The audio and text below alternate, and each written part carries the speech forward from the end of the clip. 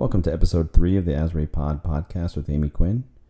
Amy's guest this week is Mike Manzella, Transportation Manager for the City of Asbury Park.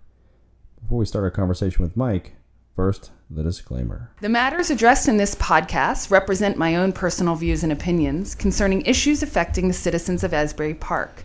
In my capacity as the Deputy Mayor of the City of Asbury Park, they do not necessarily represent the official position of the city or the official position of the City of Asbury Park City Council as a whole. I am developing and implementing this podcast in an effort to keep citizens informed. However, this is not, and I repeat not, an official City of Asbury Park podcast. This does not represent the official position of the City of Asbury Park or the governing body.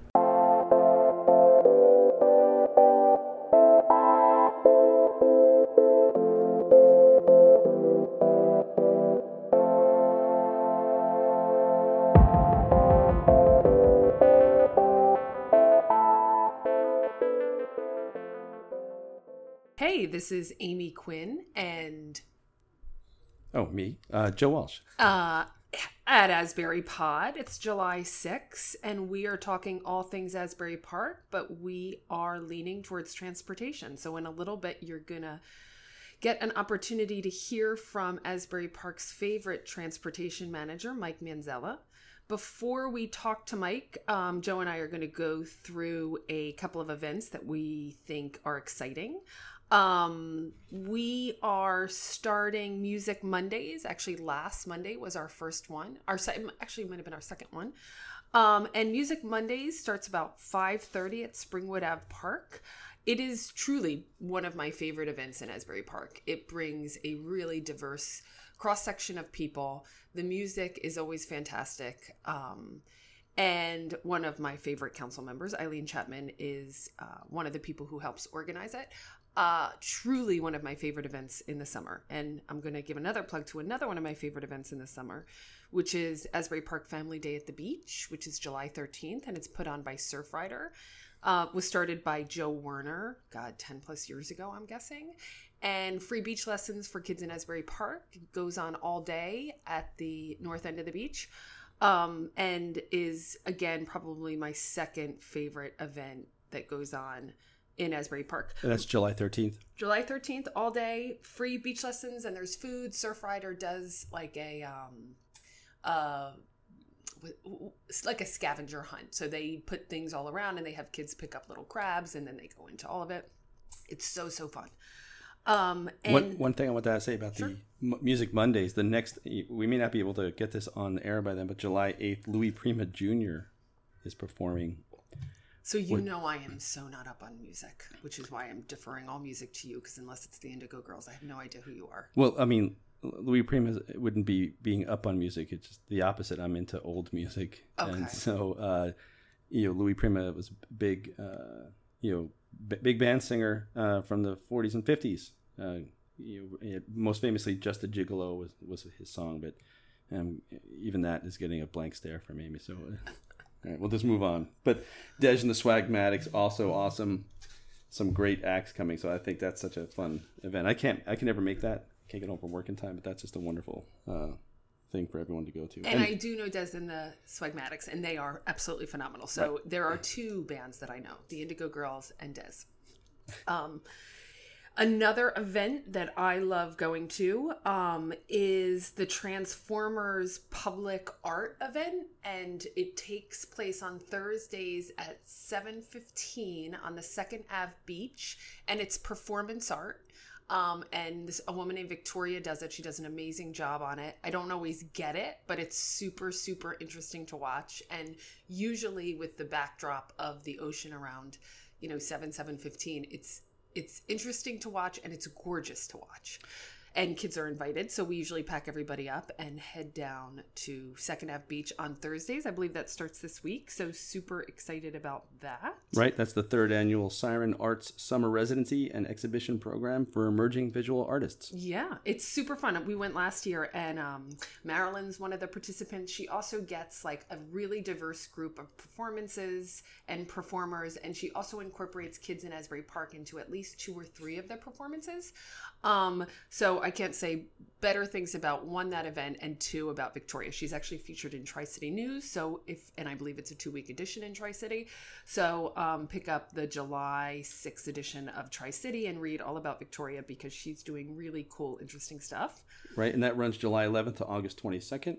Yeah. Every Thursday evening at 7 on 2nd Avenue Beach. You got it. And then I'm going to bore you for 2 seconds with what's going on municipally, which is public art. On Monday, July 15th, Shade Tree Commission, July 16th, Business Committee, July 17th. I think I talk to you all the time that public art and probably Business Committee are my 2 spiciest committees. I'm really stunned about public art being the spicy one. Well, yes, public art is spicy because artists hate municipal laws. So when we bring up permits or notifications, there's an uproar among the committee that the fact that they even have to participate in the law or what our regulations are, and that we are not just thanking them for putting up public art. But it is run by Jen Hampton, and we are going to be doing an All Things Asbury Park, Asbury Pod art that Jen's going to be featured in. We're just figuring out the month to do that. We adore Jen Hampton, and she handles that crew of people amazingly. Well, you can't. I think you cannot give Jen Hampton enough praise for the work she's done around Asbury Park. And just a couple things about Jen. The her gallery, Parlor Gallery here on Cookman Avenue. Next exhibition, Orange Crush, coming up on July 13th. And it runs July 13th to August 19th. Orange Crush, and they're doing like an art swap with the New Orleans Gallery. Super cool. This special exhibition celebrates the shared vision of Asbury's celebrated gallery, Parlor Gallery, and one of New Orleans' most sought-after art destinations, Gallery Orange. So there's New Orleans artists being displayed here in Parlor Gallery, and I assume the opposite will be happening in New Orleans at some point. We'll have to ask Jen about this, the inverse of this. But I thought that was pretty fascinating, and that the opening reception of that is Saturday the 13th, and that's going to run 7 to 11 on the 13th, but the exhibition is going to run through the 19th. So certainly stop by Parlor Gallery at 717 Cookman to catch that. We adore Jen, and can't wait to have her on to talk all things art. So I think I'm covered. We don't really have anything interesting going on at the council meeting that I need to bring up. And to be honest with you, I haven't read the packet yet. But we have a council meeting Wednesday. I can't tell you what's on it because I'll probably read it Sunday night. Mm-hmm. And we were looking forward to public comment about another issue, and I can't remember. The last time we recorded was so long ago, it might as well have been, last year. I forgot. Do you remember we had banned the plastic bags and accepted? We did ban plastic bags, and I did get grief, but that's okay. That's moved on. What's the next issue on the horizon that will bring grief? What is the next issue on the horizon that will bring grief? I'm guessing styrofoam. Yes. Yeah, that's probably going to cause me some grief, but we're gonna start looking into that and probably work towards banning that. We had the fireworks on July 4th, which were amazing, and unfortunately met with a shooting, which was horrible. There was a shooting on the 4th? Yeah, I did not know. Not really? It's been all over the internet. I've been on vacation, so I haven't looked at. Okay, yeah, we had a shooting, and that was heartbreaking for I think everybody. But I want to give a huge credit to the police who certainly made everybody feel safe and during and after that process. And the city is in the middle of an investigation, so I really can't comment on it other than saying that we were obviously heartbroken. That's terrible. I have one other art news thing. There's an exhibition also at the Collective Art Tank on 529 Bangs coming up. Well, the opening reception is tonight, so no one listening to this podcast will hear it in time, but it's going to run through the 27th. It's an exhibition of new sculptures by Carrie Ruddock from Asbury Park and drawings by Morgan Daly from Brooklyn, and they will be on display at 529 Bangs. That's the Collective Art Tank. And a closing party on the 27th, but exhibition is free, open to the public, and we open Fridays through Sundays, 12 to 6. And there's a website for it, carrieandmorgan.show. Oh, awesome. Super interested in that. Tonight, there's also something at the Danny Glinch Gallery for the Public Art Transformers thing that I'm going to pop by to support Victoria. And if the listeners hear people in the background right now are picking up noise, that's because Michael Manzella just came in. So Is he fighting people in the lobby? He may be fighting my 3-year-old, and it appears my 3-year-old's winning. One last thing before we bring Mike in. An update on the Asbury Park African American Music Project. Because you reminded me when you mentioned Danny Clinch. I mean, we had the great support from Danny at that open house. I mean, the opening. Oh my God! I'd say at least 100 to 150 people came out for that. That was really well attended, and Danny was, who I don't know personally, but he is really the nicest person as far as I can tell. He was very friendly and opened up that space to him to the AMP. But Asbury AMP posted something interesting. The Detroit Sound Conservancy, which is engaged in a similar project in Detroit, their executive director, Dr. Carlton Goals, came to visit here at Asbury Park. Oh, wow. With Jen and people whose names are blanking. Yvonne. I think there's a number of people involved. Yeah. We'll just refer to Jen and Yvonne. Jen and Yvonne, and so he posted a nice little thing on their Instagram. Said, visited with kindred music heritage spirits in Asbury Park African American Music Heritage Project today in New Jersey. They are hard at work attempting to preserve the Turf Club, and they have cited our own work with the Bluebird in Detroit as an inspiration. So then he hashtagged West Side, Springwood Avenue, and the Chitlin Circuit, which I thought was great. So that Asbury AMP has roots around the country. They were out in San Francisco last year, working again with similar-minded people. So I think there's some really interesting future ahead with that Asbury AMP. Oh, me too. And so proud of Souder for moving this project forward, and Yvonne. Did you see them on TV? I saw them on TV. I thought both Yvonne and Jen were perfect TV people. In fact, maybe they should be running this podcast. They should possibly be running this podcast because they were fabulous on TV. Right. And they're really just better people than you or I. Right. Exactly. It's a moral failing on this side of the microphone. They are like the loveliest of lovely people. Right. And neither of us are that. So, neither of us are that.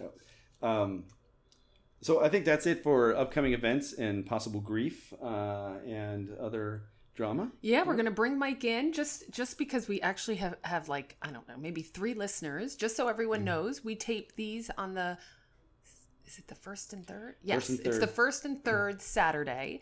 And then we get them up whenever you figure out how to get them up, because I don't even know how to get them up. Yeah, I have to do some. We've had some technical difficulties for those of you out there, and you may have heard some audio issues, and I'm trying to work those through. We had a 2 microphone input that works great, but when we had a 3rd, I'm not really good at math, and everything becomes complicated after that. And then anything you say that we might need, my wife immediately buys, because she's the most supportive person on the planet. We're bringing up a very big bill. Yes. And I just mentioned for the 3 people who are currently listening to this podcast. Well, no, I know there's just so you know, this is costing me thousands. Right. I think there's at least 5 now. Okay. Someone emailed me. I'm like, what? How did you even know? Oh, too funny. Yeah, and at least some of our Santander crew is totally listening to this podcast. Shout out to the Santander. Shout out to all of the ladies in the Santander who continue to listen to this podcast, because it's going because of you. Well, I assume they're all stuck in the elevator and listening on their headphones for the police to come. Yeah. So every time we mention, like, even casually, maybe we should think about upgrading this hardware. It arrives in the mail before we can say, let's not buy that until.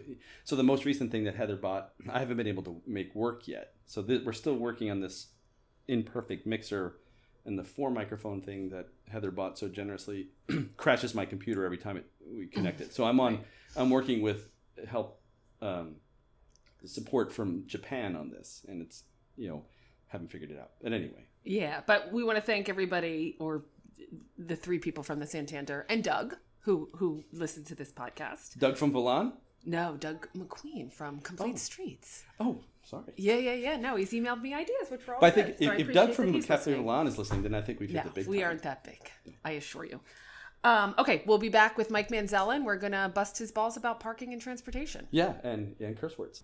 Asbury Pod gratefully acknowledges the support of Words, Asbury Park's only independent bookstore, offering new and gently used books for all readers. Words also hosts a range of literary and social events for adults and children. Located on 623 Cookman Avenue, Words is open every day save Tuesday from noon to 5. Stop by and say hello.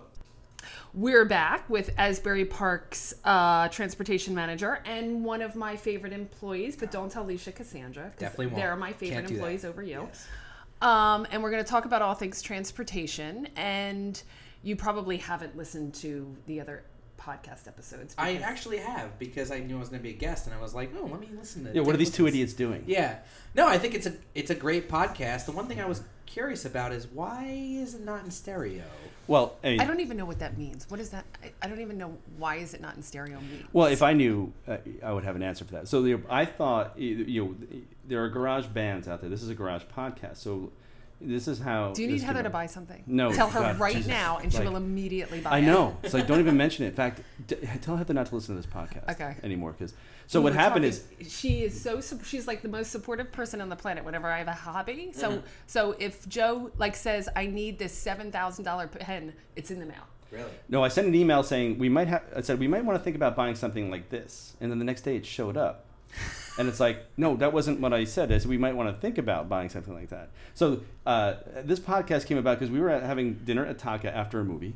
Right. I was extraordinarily drunk. Right. I had slept through the movie. I was so drunk. That's true. Yeah, that was a good movie. Yeah. It was a great movie. It was a great movie. It was the Emily Dickinson movie. And I had to go see it. I saw it again sober. Okay. So so I had gone to Christina Banyan, who owns Pucker and Tony Sausage, 40th birthday at Watermark, and I should never really have more than one drink, but I had 3 or 4 of their margarita something that was amazing, and got super drunk. And then we had these movie plans with Joe and Rita that I didn't want to cancel. So I slept through that entire movie. And then we went to Taka, where apparently I was like, we should do a podcast. And I said, well, I have recording interfaces and microphones. We could do it. And I do for 2 microphones. And so a week later, we're doing the podcast with 3. And I'm going to interrupt for 1 second. We go over for dinner, and Joe's like, are we working on this podcast? So me and Heather, who was also drunk, have to go just briefly outside for a second and try to piece together what we said about this podcast at Taka, because neither one of us remember saying anything really at all. And then we pieced together a couple of sentences that we talked about a podcast, and then we go back in and act like we know what Joe's talking about. Oh yeah. We had not a clue what he was talking about. Yeah. Well, at least he knew. And yes, thank God he was sober. And that's how this podcast came into existence. What also started, I had the 2 microphone, which I know how to input, which I know how to use, because I'm an amateur musician and I've had practice with that. Yeah. So the day before we actually go live, Amy upgrades me from engineer to co-host. I was like, all right, but now we need 3 microphones, and that has been the problem. Is not been able to get. What I had realized Heather's buying 3 new microphones right now. No, it's not the mic. It's this thing. It's the mixer. Okay. The mixer only has 2 outputs. We have 3 microphones, and so we're recording 2 of them in the left channel, 1 in the right. That's what's happening. But I thought the software, when it was going to the mix, was mixing them as mono, because when I was listening to it, it sounded mono, and I didn't realize when you put on your headphones, everyone's in the left channel, and I was like, until someone told me, because when I was listening through the speaker here, and it wasn't clear that was happening. So I just figured that out. I was listening on the train. I have AirPods, right, and I only heard it in the left AirPod, and I was like, is there something wrong with it's me. And I have a friend of mine. The friend of mine who pointed that out to me is like, you have to change it when it's getting mixed down on the way out. We'll fix it. I'm like, okay. So I didn't realize it was happening, because when I was listening to it, I was listening on the speaker, the computer, and it sounded like a single channel mono, which is what I thought was going out. So, it's not you, it's us. It's real. Oh, it's me actually. So I don't know. This is a garage pod. I show up. In other words, we don't know what we're doing, and we've got microphones that don't match. We have clown. You have a bozo mic over there with the red nose, right? So and mine's green. So Amy, let's talk about let's grill Mike for the reason that he's here. Yes. And the way you came about was tell me, because I don't know. Well, I'm not even. So this is my recollection of it, which obviously could be wrong. This is not the city's recollection of it. So let me be really clear. This is just my recollection of it. We have to do disclaimers because Fred's so worried that we're going to get sued. I'm going to do mine now because I am also a city employee. You are a city employee. My opinions are not of the cities; they are of my own. Yeah, nobody can sue us on this podcast based on anything we say ever. Well, let's not tempt that. Okay.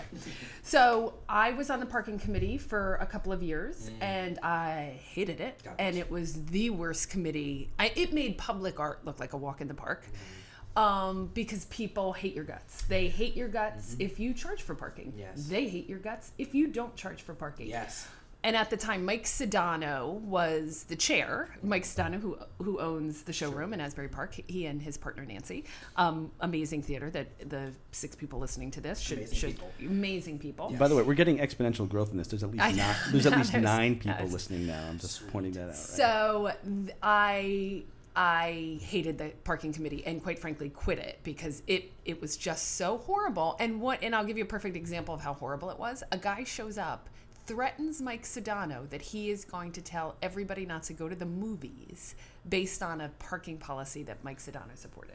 Like that, people get And that's so when Mike Sedano was fucking like, nasty. I'm off. He's too. off. There was a mass exit. Yeah. And then shortly thereafter, I believe you were hired. Yeah. And I can say unequivocally, and I've said this before numerous times, you are hands down our best hire because we didn't have the position before. Yeah.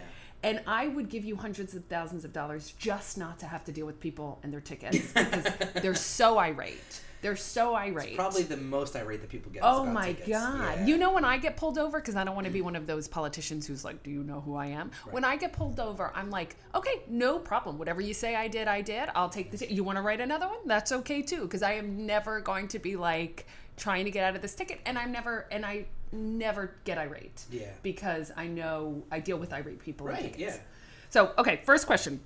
Interested in transportation? What made me interested? Yeah. That's a good question. So, when I was at Stevens Institute of Technology, my undergrad, it was an engineering school, and I knew that engineering. By the time I got to my 5th year at Stevens, I was like, I don't think I want to be an engineer. But fortunately, at that school, we're also required to take humanities courses, and the last course I took senior year was called The History of Metropolitan Development. And it was with my favorite professor. He's just an awesome guy. And he really conveyed to us why, since, the Second World War, this country, the decisions that we've made in the built environment, autocentric, suburban development, has ruined a lot of, really has a lot of negative consequences and affects people in ways that you might not even think about. Not only the environment in terms of how much pollution single occupancy vehicles create, but also just societal impacts, really a breakdown of the societal structure because people are isolated. Not everyone can drive. Seniors, kids, folks with disabilities. And what that does is it breaks down the social cohesion. Not only that, the health impacts. It's probably no coincidence that since we started developing autocentric after World War II, the obesity. And when you say autocentric, Yeah, just because sorry. I'm going to dumb this down Sure. a little bit for me. So when you say autocentric, the reliance on cars, is that what reliance that on means cars, essentially? right? Okay. Basically, building, housing, jobs that the only way you can get to them are by driving. Okay. For a long time, so many suburbs didn't even build sidewalks. Bikes are definitely a more than an afterthought.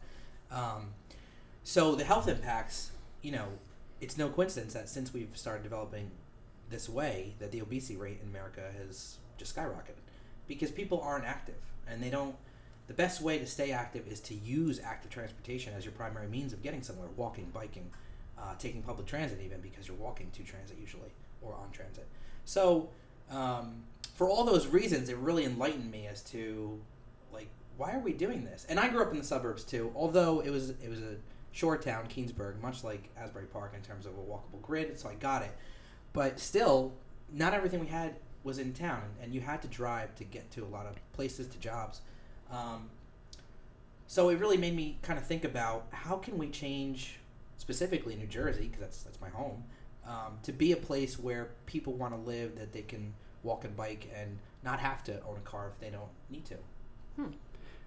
You just hit on something I've been thinking about for years. Totally, I was getting ready to talk about parking tickets, and it's really fascinating the history of highways in the United States and the impact on urban centers. So all of the quote urban decay that you see New York, Chicago, Newark, Trenton, Camden that popped up in the late 60s and 70s were preceded by the building of multi-lane highways out of the city, so the wealthy who had wherewithal moved out and took with them money and opportunity, leaving behind the poor. Whereas rich and poor used to live together in the same cities. The wealthy separated parts of the economy out physically, and then we built these highways like Camden and Trenton are actually surrounded by highways. We sort of carved out highways. So Trenton is separated from the rest of Mercer County by 4 lanes of Route 1, 295 in the south, 29 along the river. It's worse than that. Yeah. The highways, when they were laid out, not only kind of isolated people, but literally took out neighborhoods. Yeah. And we could have a whole other podcast episode on this. Well, we both went to Rutgers, New Brunswick. Yes. Route 18, I remember when Route 18 stopped at George Street, there was a whole neighborhood along the waterfront and along the Raritan River that was the oldest part of New Brunswick, the old Dutch sea captain homes and things like that, all just bulldozed. And now New Brunswick has 4 lanes of highway between it and its waterfront that kind of, it seems to me, inhibited economic growth for a long time. I think it's recovering now, but... I mean, the decisions we made in the 50s and 60s in terms of urban renewal just were so wrong. They just completely just decimated communities. And a lot of the problems that we still face today in terms of, not having equal communities is because we bulldoze highways through neighborhoods. So, Mike, I want you to take a controversial stand. Robert Moses, saint or sinner? Yeah, do we? Sinner. Jane Jacobs all the way. Right. Okay. All right, so who are those 2 people? Robert Moses is the urban planner for New York City. Very, very famously, built the West Side Highway. A bunch of highways. He wanted to put another highway right through Washington Square Park. Right through Washington Square Park. I mean, this guy basically the Southern State Park very quietly acquired a lot of power in New York City. He was never appointed or elected to anything. He just kept becoming boards and pulling agencies under his control, and then used that to basically build highways over everything and restrict people's access. So a really good book is The Power Broker by Robert Caro about his life, but also what's really interesting is how Jane Jacobs, who was a local activist, a neighborhood activist, and a planner, basically defeated him just by organizing people, even though he had all this power. And her whole opposition was basically neighborhoods are what make cities, not highways. I think a sociologist famously told Robert Moses, if you build these highways, you're going to destroy the city. And he's like, that's not my concern. I just want to build a highway. Right. Yeah. Or and that's a terrible abridgment.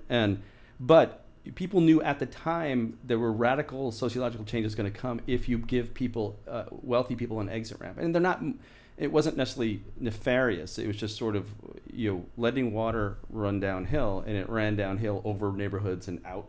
Long Island used to be a beautiful place to drive. Yeah. It is now gridlocked, all the way out to to the Sagatos. Anyway, and the other crazy part is we're going to need an episode 2. How he used those highways to basically promote racial segregation. Because in Long Island, for example, he built bridges over highways that were too low for a bus to pass underneath. Right. Basically excluding black so, people from Long Island. Yeah, So I'm going to preface all of this conversation with I know very little about transportation other than, as you know, I love scooters. Yes. I do love scooters and I love bikes. And I hate leaving Asbury Park. Well, that's it. I mean, that's why Asbury. That's one of the. Now we're back to what we're talking about. I think one of the things I love about Asbury Park is I don't like to leave the island on the weekends. Nobody does. For years, we talked about this last week. When I first moved down, nobody wanted to come down to see us. And I was like, fine.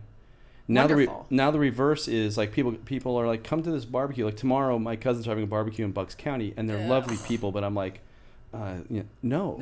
It could be come to this barbecue in Eatontown, and I'm like, exactly, that's too far. Well, I don't think so. Wegmans, I'm like, Yeah, that's the coolest thing about living in Asbury Park, though, is that you live where people want to visit, right? Yeah, so everyone and comes you to are carless, correct? I am carless as of February. Okay, yes. And how's that going? Oh, it's great. When I was actually studying at Rutgers at planning school, I also didn't have a car in New Brunswick. So I try every way to make it work so that I don't need a car. Okay. And it's great. I mean, getting around, with the advent of Uber and Lyft, I mean, if you need to get somewhere, you can. My roommate also has a car, so that helps if I really am in a pinch. But we really need to think about how we can create a built environment where people can have choice, right? There's some people out there who are like anti-car, and I'm not one of those guys who basically say like let's get rid of all personal vehicles.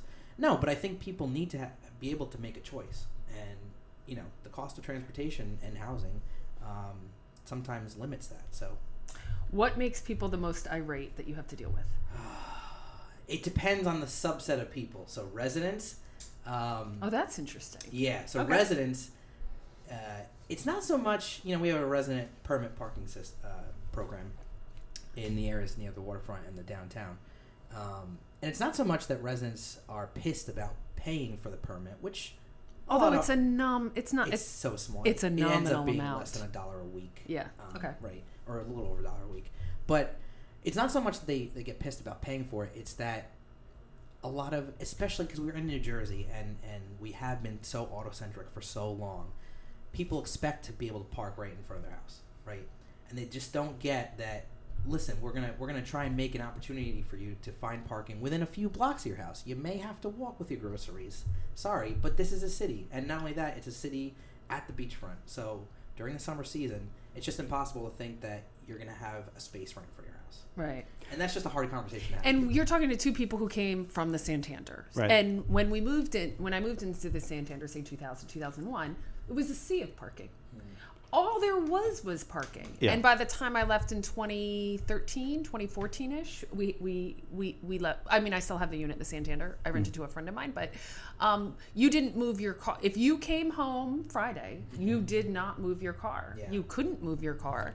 And when we moved into the house, and I could, like, at 2 o'clock on a Saturday, go get a slice of pizza and come back to a parking spot, it was, like, decadent. Yeah.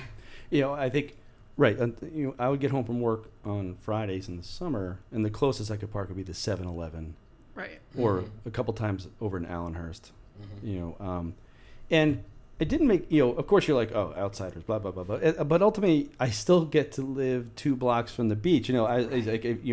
All things considered, I'd make that trade again today, Right. So, but you're right.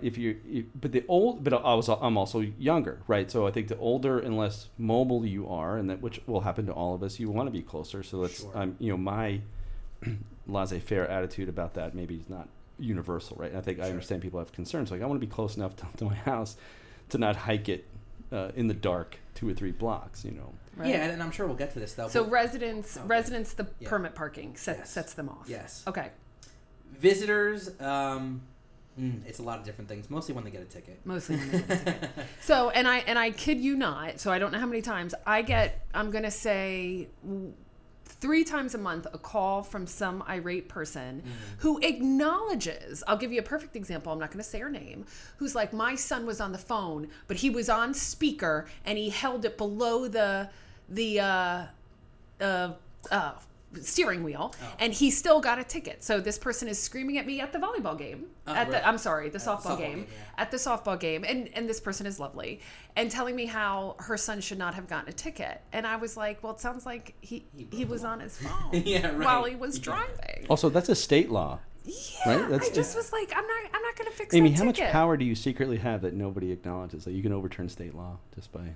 How much power? None. 0. I couldn't have any less power. Well, and that's the thing I deal with all the time too. Is like, oh, can't you just throw out this ticket? Like, no, actually, even though I'm the director of transportation, I can't do that. We have a Right. court system. Like, you have to talk to the court or the police. Yeah, no, I get it at least a few times. And it's not always older people either. Well, I'll tell you, all the tickets for cell phone are younger people that are calling me being like, I was looking at Google Maps, and it's like, well, I don't know what to tell you. I can't get you out of your ticket. Yeah. And then inevitably, I would say at least once a month I get cursed at. Yeah, me too.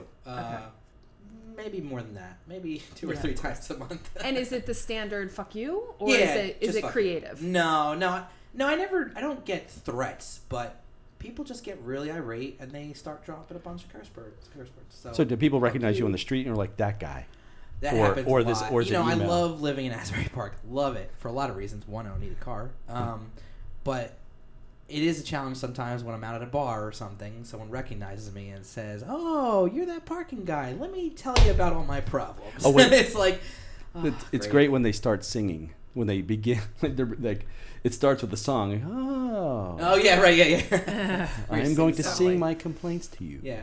Well, I just go right back at them with it. So we have to just spend 2 seconds on Parklet drama because every year we have Parklet drama, even to the point where you came to my business committee meeting. Yeah. So everybody wants the Parklet or nobody wants the Parklet, right? But those extremes in behavior. So, you know, the level of people who are like, I need that Parklet in front of my place. Why is it always in front of Amy's favorite people? Or somehow I'm like, I'm designing where this Parklet is. Or as we know, somebody on the Shade Tree Commission just moving the Parklet, right? Yes. Yeah, just essentially moving the Parklet. Yep. So people love it or hate it.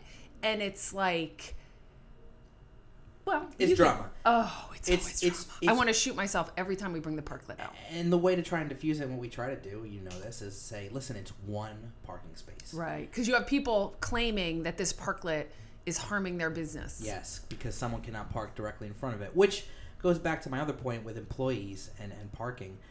The biggest problem we have probably in the downtown is that the employees are taking up all the parking for visitors. Right. Even if they don't, you know, we have employee parking permits and they can only park on Lake Ave or Summerfield Ave, kind of like on the outskirts of the downtown. But you got a lot of people who pay the $2 an hour to park on Cookman all day, employees, in front of their own business. And it's like, well, if you're so concerned about parking for your visitors, your customers, why are you parking right in front of your store? Yeah, when you told me that, we were at a meeting, the downtown, I think, meeting, and you said it was employees, which I was flabbergasted. I had no idea that demographic was taking up so much of our parking space. And we talked about like ways to deal with that. Like, could we relegate them to a floor in the Bangs Ave deck, or like how do we kind of deal with that? Well, if you just think of the number of employees, and again, not that they're nefarious, but the number of employees who work at the Beer Garden, Brick, Bonnie Reed, Tallulah's, Taka, how many people are that who need to park to come to work? Yeah. And so, you know, it's not necessarily, they're not trying to be bad people, but that's a lot of spaces, right? To support the businesses that work here, that operate here, right? So you're right, it's a dilemma. Where do you put them? It is. And, you know, you could say, well, you know, you could park further away, but the reality is for some of our employees, they are cash employees, right? And there is still... Right. The whole thing with parking is you could park further away, but there's always a perceived safety issue and security concern. Perceived. Not necessarily reality. But anyway. Okay, we got to start getting into more questions because Jan's store opens at 11. Oh, okay. Okay, so if you could be transportation director, this is a question that came in. If you could be transportation director in any city anywhere in the world, where would it be and why? Yeah, that's a great question. I have been fortunate enough to travel quite a bit and see how other cities handle their you know, what they do with their streets. First of all, let me just say, our streets are our biggest public space by far. Way more than parks, way more than anything else. So when you start to think about that and how we manage them, cars are parked for 95% of the time, and it seems such a valuable waste of public space that could be used for so many better uses than to have cars parked in them. So on that note, last September I took a trip to Paris. Basically, it was from Paris to Amsterdam, a little road trip, and it was probably the best trip of my life because I really saw how in Europe, and especially that part of Europe, they just do things differently. So one of my favorite stops is a city that not many people probably visit, but it's Ghent in Belgium. And what they've done, and this is probably where I would want to be, Director of Transportation, is they've basically started to restrict cars from coming into the city center. So they have a pretty robust light rail system. They still let taxis in, and they have a huge, huge amount of bike parking in terms of like even structured bike parking garages. And they don't let single occupancy vehicles come into the city center. And what you have is just this amazing public space. I mean, all kinds of people sitting out in the plaza, in the street, what were streets, now plazas, tables, chairs, activities, performances, and it just becomes such a place that people want to be.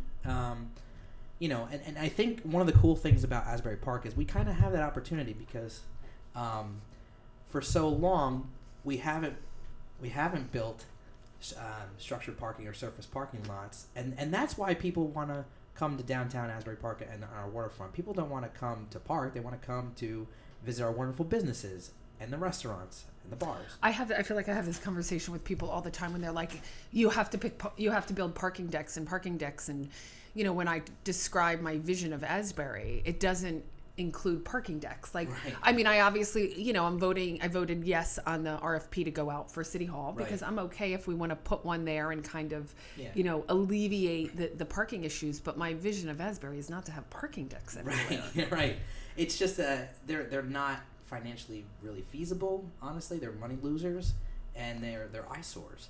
So I think the key for us is to really work on creating maybe some structured parking opportunities on the outskirts, and then as that happens, maybe start to take away some of the curb space from parked cars. There's a lot of the transportation arena is changing extremely rapidly between potentially self-driving cars, a lot more people now biking and scootering and taking other forms of transportation, and the Uber and Lyft rideshare the whole sharing economy has really changed how we look at the curb, and curbside management is a thing that we're going to really have to tackle in the near future.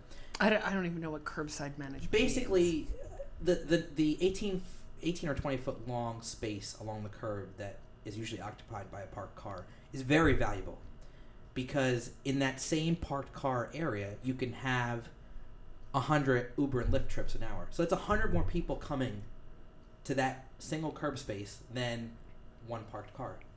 Huh. So the idea is we have to really think about how we're using that curb space for more than just parking a 2,000-pound vehicle.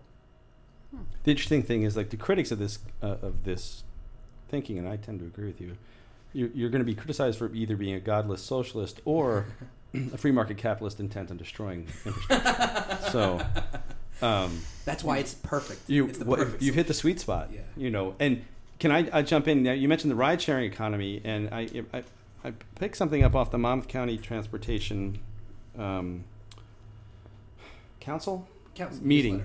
Yeah. So can we talk a bit about Green Spot Smart Mobility? So Green Spot Smart Mobility is an EV electric vehicle, not company, but what are they? Mobility provider. Yeah. Let's put it that way. And they're going to be building charging stations around Asbury, and they've asked for input from residents to see where we would want them, Mm-hmm. and I thought that was interesting, like Memorial Drive, or where would you see these things Mm-hmm. to promote? Their mission is to promote the use of the adoption of EV Mm-hmm. electrical vehicles and things like that, and they say to remove carbon burning cars off the street. Correct. That's interesting.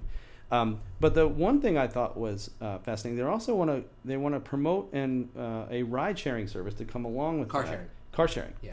And what I couldn't get from their website is, how would that work? Yeah. Do you have any details on what of that course, means? Yeah. So when I started in this position almost 3 years ago, I knew that we had to move in this direction, is to help promote more shared transportation, right? So car share was always high on my list of targets of things to bring to the city, and then also promoting sustainable transportation. So electric vehicles was high on my list. So we had been exploring ways on how to do this, and then I was talking actually to a provider or a vendor for charging stations for electric vehicles, and he said, "Have you heard of Green Spot?" And I was like, "No, I haven't." Although I had just been to Paris and I saw they have a very successful Auto Lead program, which is basically an electric vehicle car sharing program. And he said to me, "Yeah, well, what they do is they'll build you charging stations for the public to use, but they'll also operate a car share out of some of those spaces." And I thought that was the best idea, because it really hits, you're hitting two birds with one stone, so to speak. Mm-hmm. So what they're going to be doing is basically, to start anyway, in 3 different locations near the oceanfront, in the downtown, and on Springwood Avenue, is to install electric vehicle charging stations, and in each location there'll be some charging spaces for the public who have Teslas or Nissan Leafs or whatever to charge their vehicle.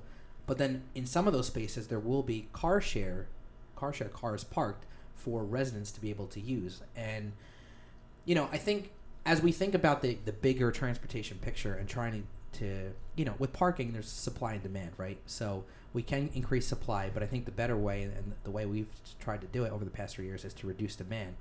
If people had options, if they, if there was a car available for them to use only when they needed it, but not all the time, we can start to bring down the number of cars that are owned by people in the city, and that helps to free up spaces for everybody else, right? So with car share, for us especially, I think the niche where it's going to really help us is if you're a 2-person household, and let's say one person in the household really needs a car to get to work. The other person doesn't. Maybe they work locally, they take transit, they telecommute, whatever.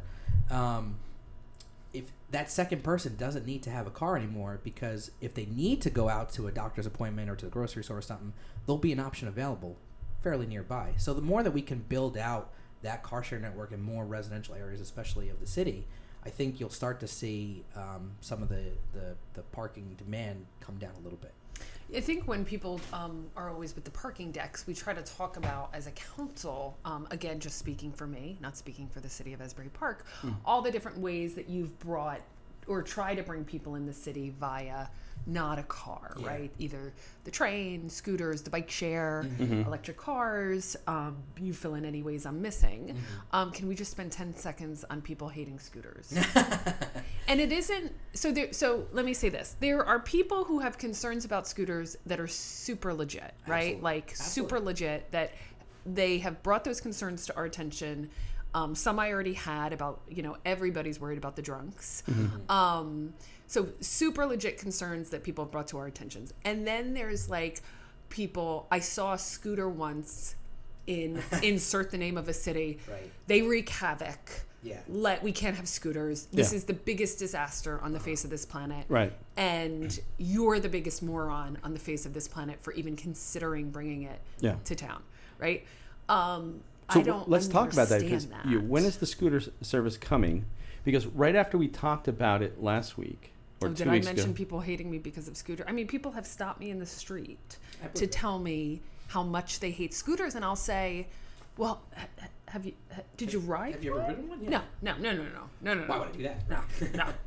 No, what are you nuts? idiot. I didn't ride it. I'm going to They're drive. Horrible. Right, yeah, exactly. So right after we talked about it last week, I read an article. So we're adopting it. I'm interested. I'm supporting it. Then I read the next day that Nashville has abandoned their scooter program after a year. So what's big mistake? Yeah, what happened?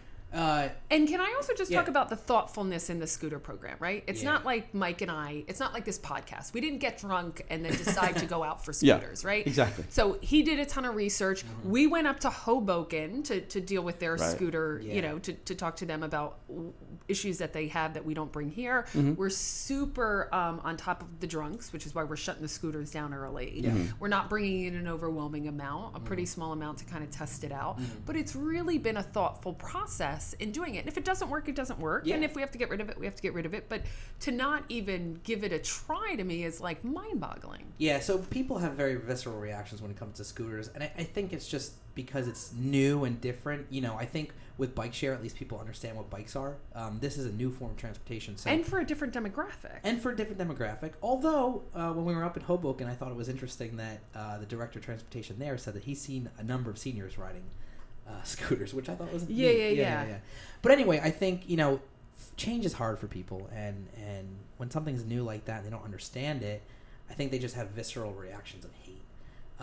And what? Yeah, it's like I don't know what to do. I mean, I stand there and listen to it because I'm required to do that because I'm on the council, and sometimes I challenge, but most of the time I just let them get their visceral reaction. Yeah. And then when I say, have you driven them? And they say no, I again assess my situation and decide if I'm going to say something or if I'm going to try to skedaddle to get my cup of coffee and get home. Yeah, and I try to tell people when they seem to have an objection to even thinking about scooters, like, oh, they're dangerous or whatever. Well, we already have thousands of dockless vehicles on the street that kill tens of thousands of people in this state every year. Right. And they're called cars. Right. I mean, let's be real. Well, what were the rates of pedestrian deaths in the last couple of years from auto? Just read a stat. Oh, in this state, it's high. It's skyrocketed because of inattentive drivers. It's a big part of it. So they're killing you while you're walking.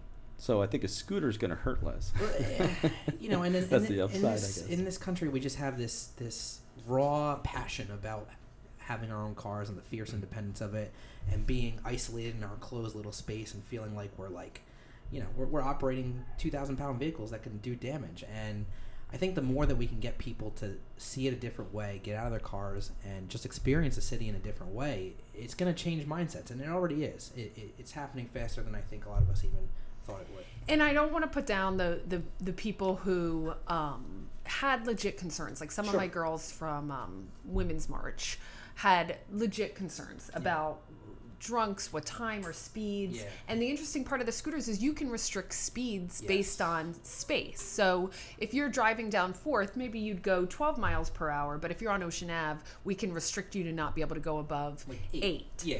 And we can also shut them down at 9. So Can we do 50 on 3rd? oh, 50. Jesus. That's my goal. Well, state law doesn't allow them to go over 19 miles an hour. okay. And the technology doesn't go over 19 I just want to keep with the traditions of 3rd Avenue. Yeah. Oh, Joe's going to bring up speeding on 3rd. I really hit that, though. I think there's like I said, scooters are a new thing, not even for the public, but also for us as transportation officials. And, there is some experimentation that has to happen. We're treating this as a pilot. But as Amy said, there's a lot of things that we can do. For example, another thing we're doing is the boardwalk is going to be a no-go zone. Basically, if you try to ride a scooter up onto the boardwalk, it's going to slow to a stop, and you'll get a push notification on your phone that says you're not allowed to ride on here. So we can restrict where Not allowed to people ride on sidewalks. Yes. Mm-hmm. Yeah. Interesting. Are you required? I guess you're not required to have a helmet. So I guess No, state law doesn't require you to have a helmet unless you're under the age of 18. Same with a bike. They're encouraged, obviously, but the reality is we have to make our streets safer and build better facilities to accommodate people to feel comfortable riding other modes of transportation besides driving. Okay, just have to hit a couple of questions that came to us that people wanted us to ask you before we go into speeding on 3rd and 4th, because We don't have those to- are not questions we that don't Mike have and to- I have ever heard before Never. about speeding No. on Never. 3rd We and don't 4th. have to go into that. I have more questions about the scooters. So Yeah. let's. Oh, I'm happy to. All right, well, I got to pop this one out because this came in from somebody. I give you a $20 million budget. We would never, John Moore would never, ever approve. John Moore won't approve of $20 more in your budget, let alone true. $20 million budget. But if, let's just say I handed you $20 million and you can do whatever you want with it in Asbury Park, what are you doing? Oh, it's a great question. I think the first thing to tackle is building some structured parking garage further from the downtown, and then operating a shuttle bus or some other means of transportation to get people from there into the downtown. The next thing is to build out our bike network, have more protected bike lanes, really encourage people to use other modes of transportation. The other idea is to subsidize other modes of transportation. So maybe provide our residents with free bike share, free scooters, free Uber and Lyft rides. Anyone who lives in Asbury Park really, really should not drive to other destinations within Asbury Park. There's no reason. We are flat.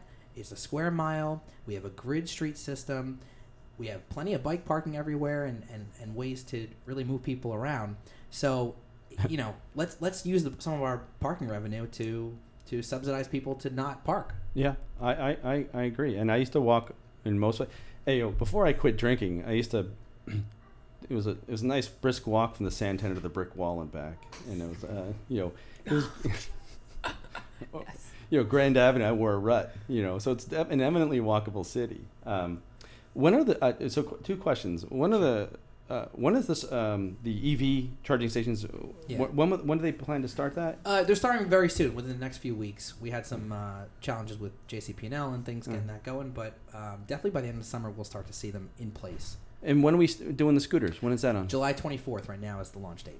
All right, I will ride one on the 24th. Oh, they're so fun. Yeah. I mean, you literally, if just getting on it is literally fun. It is. I'm on board with that. I think However, if they wreak havoc or whatever, Sure. then we'll So what happened we'll in get rid Nashville? of it. Do we know? So someone riding a scooter was hit by a car and killed.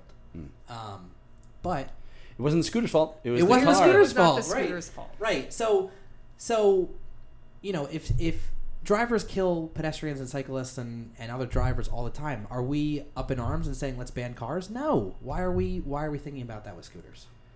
Because it's new and different, and people will have something to complain about. I ride a motorcycle, and when I tell people that I ride a motorcycle, invariably the first thing they do is they tell me about the fatal accident that their friend had, Right. or something. But it's like the first thing. It's like, oh, that's great. I know a guy who, I would love to ride a motorcycle. was decapitated. I was like, thanks for telling me that. But it is, especially since cell phones. Me and my, I've been riding since I was 19. But some friends and I have been riding. My old friends have been riding. Some of them have stopped riding because of the change. Cell phones. Right? Mm-hmm. They've really, cars are so inattentive that you cannot trust people. Motorcycles getting hit while stopped at red lights by a car behind them that's sort of texting and Right. coast right through them. They were coasting to a stop, but a stop 5 feet farther than where your bike is. Right. So cars are really lethal things, and I'm not against cars, but you're right. So why get rid of the scooters if the car hit them? Right. Right.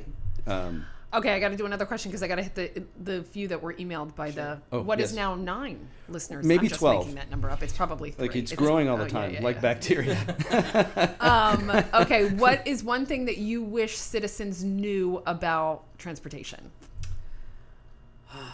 I think if It's complicated. It I is feel like complicated. I think if people realize that there's a high cost to free parking, if everyone read that book by Don Shoup and understands what free parking does, not only to our built environment but to our society. I mean, it increases the cost of housing because when you require developers or anyone who's building homes to have a certain amount of parking within their building, that probably won't get used to 100%, honestly. Where does that cost get picked up? In your rent. So which is the entire waterfront. Yeah. So our entire waterfront requires parking. And your property taxes. Absolutely. I mean, the interesting unintended consequence of parking everywhere is higher real estate costs, higher barriers to affordable housing. Yes. And so there's external costs to the free parking, to make an economic argument. The external costs for parking have not been adequately built into society, and we pay the price for this. And so, and what people are objecting to is actually when you make them pay for parking, that's actually an attempt to rectify the external cost. Yeah. Any free commodity is abused, right? Yeah. I like to tell a story about the downtown. So one of the first things I did when I came on board here in Asbury Park was to look at areas we can pretty easily increase the amount of paid parking in order to get the turnover that the businesses needed. So Summerfield Avenue for a long time was free parking, and that was one of the streets that we targeted and said, okay, this is right adjacent to the downtown. It's well lit. It's a great street to have public paid parking. And what I didn't realize was there's not many residences or housing units on Summerfield Avenue, but there was one resident on Summerfield Ave who has 6 cars, and because parking was free on that street, he parked all 6 of his cars on Summerfield Ave every day. Now, with Summerfield... How did Jackie Sharp not complain to me about that? I don't think she knew, maybe. Oh, okay. Yeah. Was it Summerfield here or Summerfield? Because I feel like Jackie Here, watches on this side. that street like nobody's business. I mean, I get Yeah. complaints about trash, snow removal. Yeah. And for those of our listeners who don't know, Jackie has an amazing donut shop called Purple Glaze that you should all be getting your donuts at because it's phenomenal. But she is like a mother hen on what is going on that street. And I'm regularly updated. So I'm shocked she did not report that. Yeah. That is the only report she has not made to me. I mean, but the cars never moved, so maybe she just thought they were employees or something, So the idea that something's free, again, it gets abused, and regulation helps to create that turnover that, like, oh, dude, you live downtown, like, you shouldn't be parking all 6 of your cars on our downtown streets. I mean, I see that on our side, on the west side, on New Street, and I don't want to get my neighbors in trouble, but count the commercial vehicles parked back there. There's at least 6 or 7 commercial vehicles there all year round. I guess 15 years ago when there wasn't a lot of traffic and parking back there, perhaps that was fine. But now there's a lot of foot traffic and visitors. It's noticeable. So it's an interesting. I would actually say one of the top 10 complaints, if I were putting transportation complaints, is commercial vehicles. I pretty consistently get that.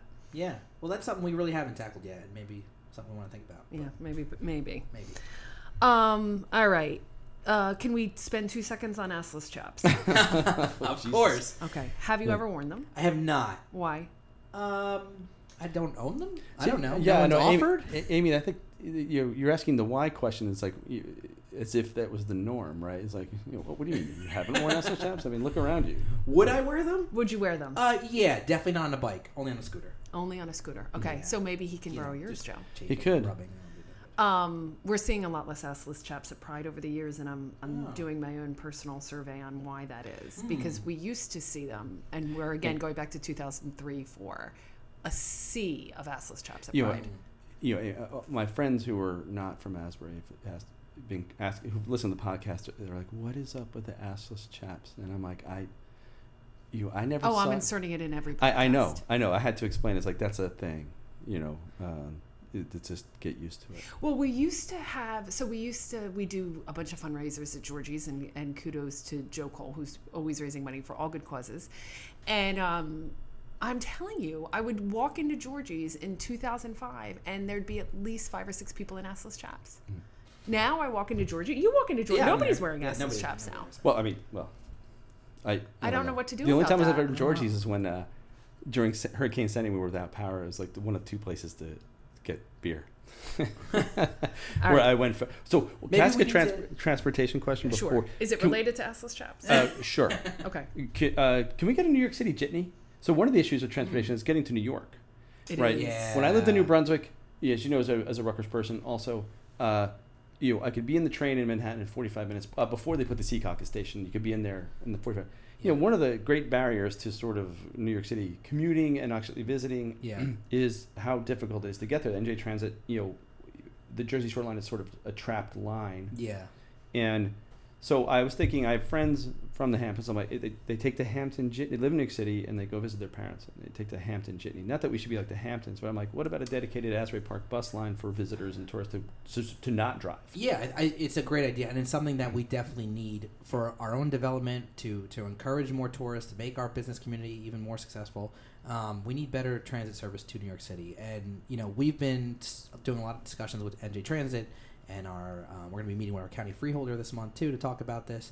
But we need better service on the New Jersey Transit, North Jersey coastline. Yeah. Or even a Philadelphia jitney. We have a lot of Philly. Well, that's another thing I want to get to in a second. Right. So we definitely, whether it's, eliminating the need to switch trains in Long Branch, I think that would go a long way. If we had some more dual-powered locomotives to cover the non-electrified line south of Long Branch, I think that would help a lot. And then just more express service.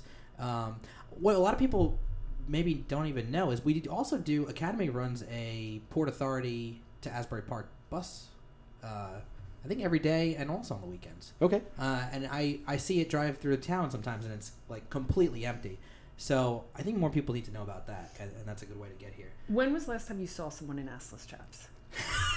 Pride, probably. Okay, you saw somebody this Pride in assless chaps? Yeah, there definitely was. There's that that. Well, you saw the one person. You should have texted me because I didn't see any of it. No, Bears. The Bears. Yeah. Bears or Cups. There's a distinction. The mask thing is weird to me. I don't know. I mean, listen, love and not judging. I'm not judging. Did you say just leather? There's a lot of names there. Leather Daddies. Maybe we should do a leather show. Sure, and because there's a lot of intricacies with bears and cubs and leather and all of that. I have to ask something else because again we have to get out of here so Jan can open. 2020 election thoughts. Oh, whoa. We ask everybody. Yeah, I mean, Amy asks everybody. I do. I mean, in general, my position is I'll probably never vote for a straight white man for president again. So that eliminates a couple people there. I like a lot of the candidates. So no Beto, no Biden, no Bernie. No Beto, no Biden, no Bernie. Yeah, I guess that's all that rules out. Oh, no bees. I feel like Warren is killing it. I feel like she's killing I think Warren is killing it. She's definitely proving that she knows how to run a campaign, big time. And I love that she just doesn't engage, right? Because the whole, the testing, that she engaged a little while ago, and that wasn't great for her. But she just hits you with policy and policy and policy and policy and policy that... I mean, I just don't know how you don't think she's killing it. Yeah, she is. Without, issuing an endorsement, I always think that, one interesting thing I saw, I think Elizabeth Warren gives clear policy answers to emotional questions, where someone like Bernie gives emotional answers to policy questions. Right, yeah. Right? Yeah. So you think you feel like you agree with him, but I think behind the scenes it's like, well, it's just magic. Yeah, how does this actually work? Yeah. Yeah. And that's why I like Pete Buttigieg a lot too. I think me too. Yeah. So my neighbor Russell Lewis, who owns Watermark, and the place I got drunk at when I thought about doing this podcast, but he loves Mayor Pete, and I was a little like, but I'm telling you, the guy has won me over. He's his approach, his demeanor to everything is just like he exudes confidence, and he knows what he's doing, even though he's only 37. And being a mayor, like, as you know, Amy, being a city official, like, you have to deal with real world problems, Absolutely. like in the moment, you know, as opposed to like, you know, pie in the sky kind of dreams about. Yeah, I mean, I'm a pragmatic person. I'm like, how do you solve these particular issues? Like, these, because you get, well, not to get too much. Like, I like to hear how is this going to be done. Like, Right. I don't want to hear, like. Well, then eliminate Bernie right there. Yeah, I mean, well, I feel like you just eliminated Bernie, which for me, you know, his supporters are so hard for me. My complaint about Bernie the entire time is he can't bear to be called a Democrat, but every couple of years demands to be the presidential candidate for a the party that Democratic Party. does not suffer. I never got that either. He doesn't want to be belong to the rest of the time, and I just it bothers me. Yeah. But I am also a Harris fan. I was gonna say, I am a Harris fan. I think she's doing great. I think she's also killing it. Not as well as Warren, but she is definitely killing it. Yeah. And I think she's getting grief about being a prosecutor, which I think for women and minorities, that's a complicated job. Absolutely. And you're, you know, I wish people, as somebody who's dealt with a lot of prosecutors over the years, it's complicated, and I've met some really horrible ones, and she is not one of them. Even if you don't like her stands, and I also think people are not viewing the historical context of those stands. So it's like, if I could never vote for a politician if I took the stand that didn't support marriage equality, because in the 90s, no politician supported marriage equality, right? I mean, you kind of have to look at that historical context. You may not be my first choice. Look at that historical context and vote. And I just think she's getting grief that I'm not sure is merited. Yeah. Two completely. more real quick, I think, that are interesting. I didn't think anything of Julian Castro until that first debate. He was great. I thought he was great. I thought he held himself well. His answers were perfect. He used Spanish in a respectable way, unlike the others. Beto, bless him. Beto and Booker. I really did. I like what he had to say. So maybe, I don't know about president, maybe good vice president candidate. Maybe. Okay.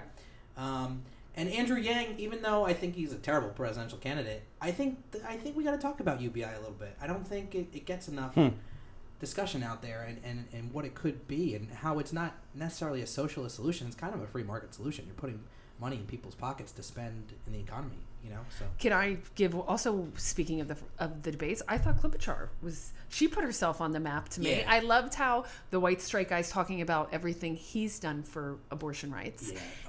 On a stage full of women who have done a lot of work with abortion rights. I thought she was. I know for some people she's maybe not as progressive as you would like, but she's a completely reasonable person who maybe she can get Pennsylvania and all the states that we lost in 2016. But she put herself on the map to me. I definitely like her. And who's the other guy from Colorado? Bennett? Michael Bennett. Interested in him too. Yeah, okay. He was okay. I like to hear a lot of things. Straight white man, so he's out for me. But right, not for me. But there's a. I want to hear again, policy issues. Yeah. I want to hear. Do you have plans? Just make shit up that doesn't make me happy. Right. Yeah. So we want to thank. Do you want to say one last thing? No. Okay. I was just gonna. Yeah. I got to get us out of here because Jan's got to work.